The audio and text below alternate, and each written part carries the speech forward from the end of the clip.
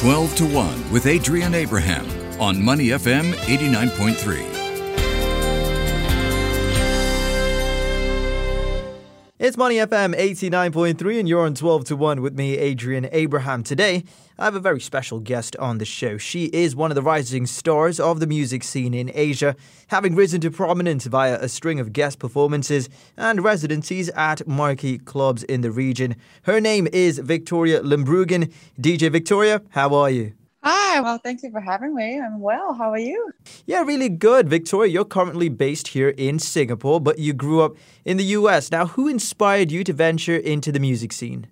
Oh, okay. Well, that started off at a very young age because my whole family is very, very musically inclined. Like all of us, we can play musical instruments, we can sing. And so I've had a very, very early influence in life musically.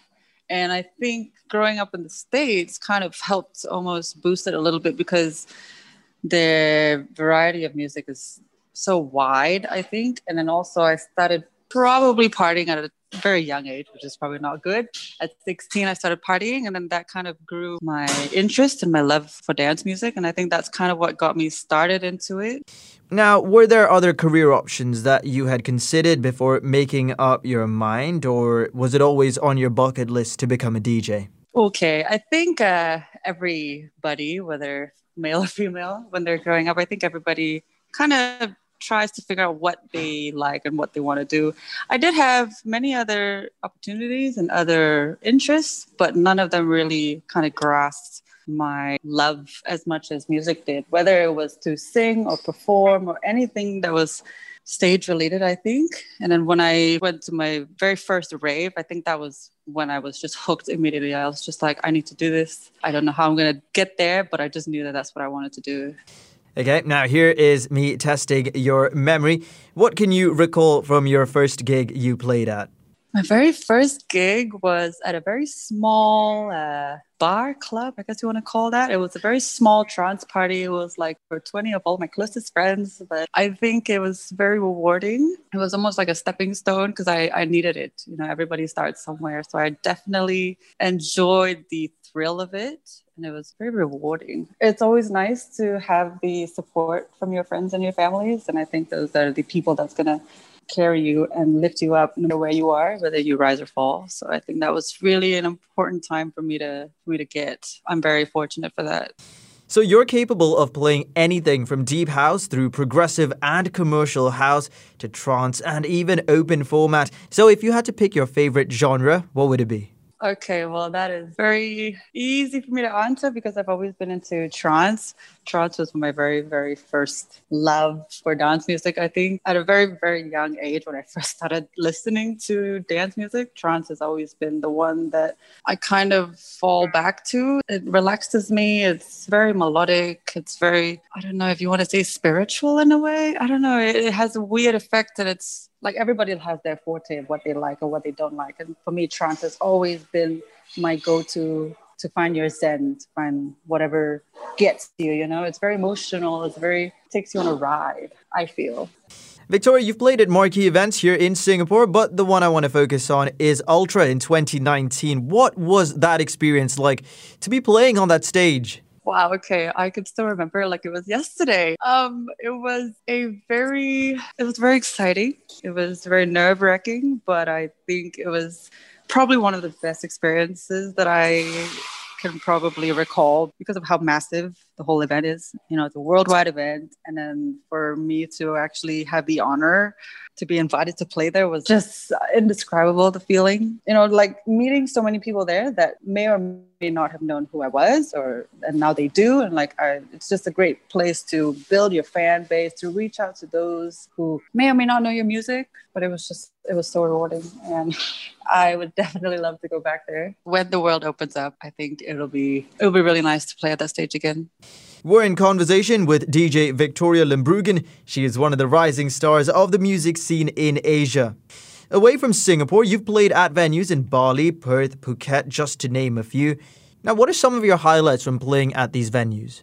One of my personal ones had to be Nepal, which was a complete It was a shock. It was a very nice surprise that I got invited to play in Nepal because of the culture. I didn't really know much about it, but I was invited to play for 3 different shows. So I was on a 2-week tour, and that was very life-changing. You know, you see so many things, you meet, and you just have so much more experiences when you travel, I believe. And the people there are very different. The people there are just nice, and like they are just so fortunate and grateful for whatever they have. And to be honest, I didn't even know they had a nightlife scene there. I apologize for saying that, but it's true, you know, and I'm just very grateful that I was given that opportunity to play at such a place that is not well known for your everyday party places. You know, it's not like the UK or it's not like the US where they're known to have a big party. So for me to be able to play in Nepal, I was like, wow, okay, I have to go. That was definitely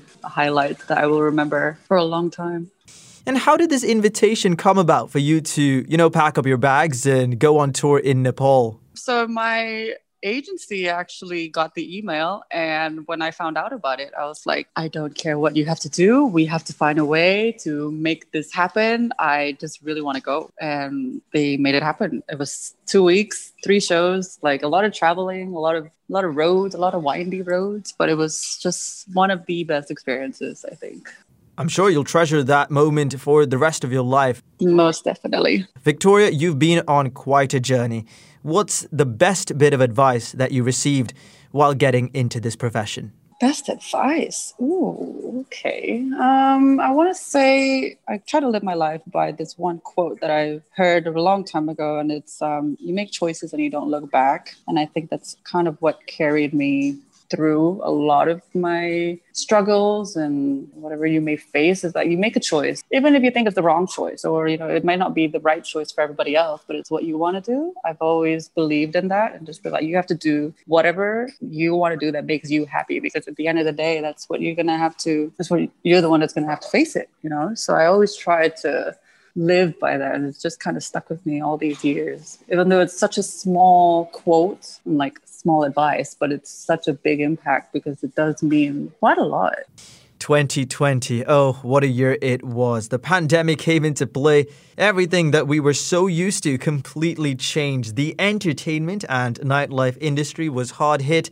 So what did you do during this time to stay relevant? I want to say I've tried to do a lot, but music related. I started my own podcast, my radio podcast called Sanctuary Sessions. I started that in May, where I put together like a 1-hour mix, and I talk about upcoming artists, talk about upcoming tracks, whether it can be anywhere from trance to house to, you know, whatever genre that I feel I am liking at that point of time, you know, at whatever month it is. And that's kind of kept me grounded a little bit. It's like, okay, even though the industry is still not getting very good news on when it will be opening up, especially in Singapore, it kind of helped me to be like, okay, you can still do this. It's okay. Like, there's still radio, there's still podcasts. And so that's kind of what I've been trying to keep up at, just to stick with it, because it doesn't look like it's going to open up anytime soon, and that breaks my heart. But I'm always hopeful for the best.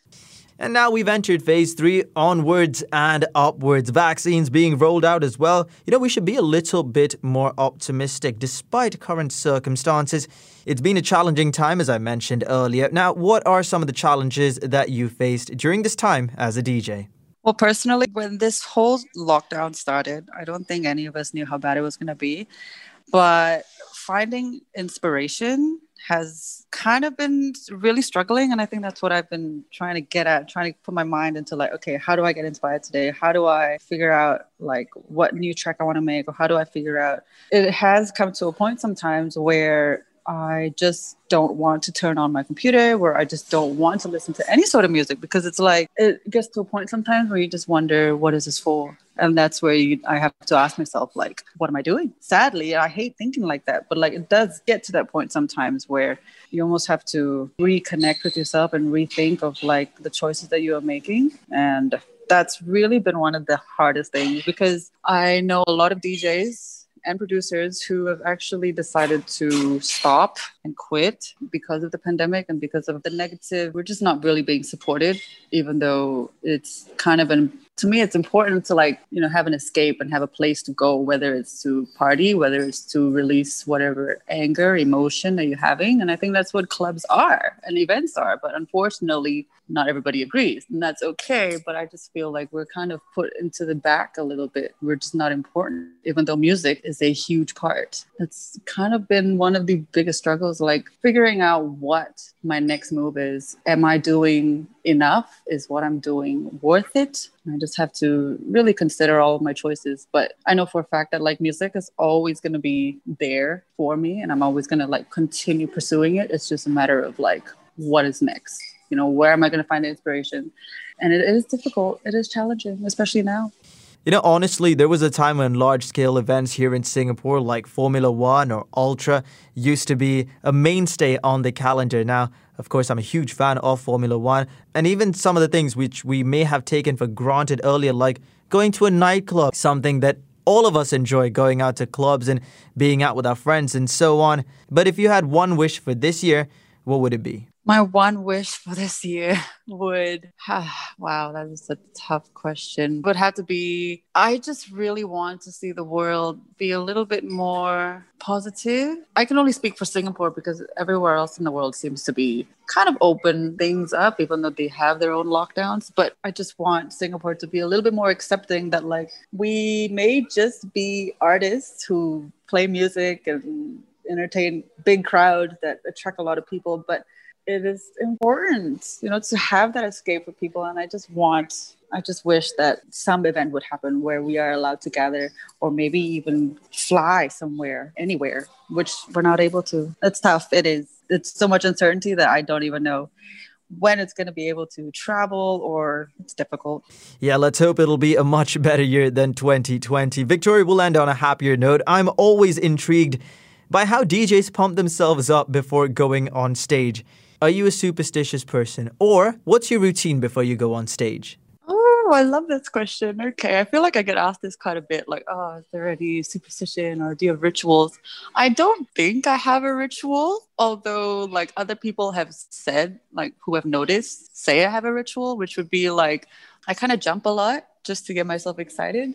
Whether it's adrenaline or like, because I feel like I have to be energetic, like I'm there to perform and I'm there to share music to a lot of people. I try not to drink. I especially don't drink when I play. But yeah, I'm always very energetic. I love to jump around and like, I don't know, do jumping jacks or something like that. I don't see it as a ritual, but other people might, because apparently I do it a lot. And yeah, and like just like preparing music, like an hour before I play or an hour before I go to the event, I have to like sit in a room by myself and just stay quiet and just me and like my music. I just feel like it's really relaxing when I do that. And I feel like it kind of sets a tone to be like, okay, I need to get my mindset in this. I need to do what I need to do to prepare for the show. And like, maybe that's a ritual if you want to call it. We've been speaking to DJ Victoria Limbruggen. She is one of the rising stars of the music scene in Asia. Well, Victoria, thank you so much for your time. And before you go, I would like to, shout out your podcast, Sanctuary Sessions, available on Apple Podcasts. So be sure to check her out and show some love for local artists, especially during such a difficult time. Thank you, Adrian. Thanks for having me.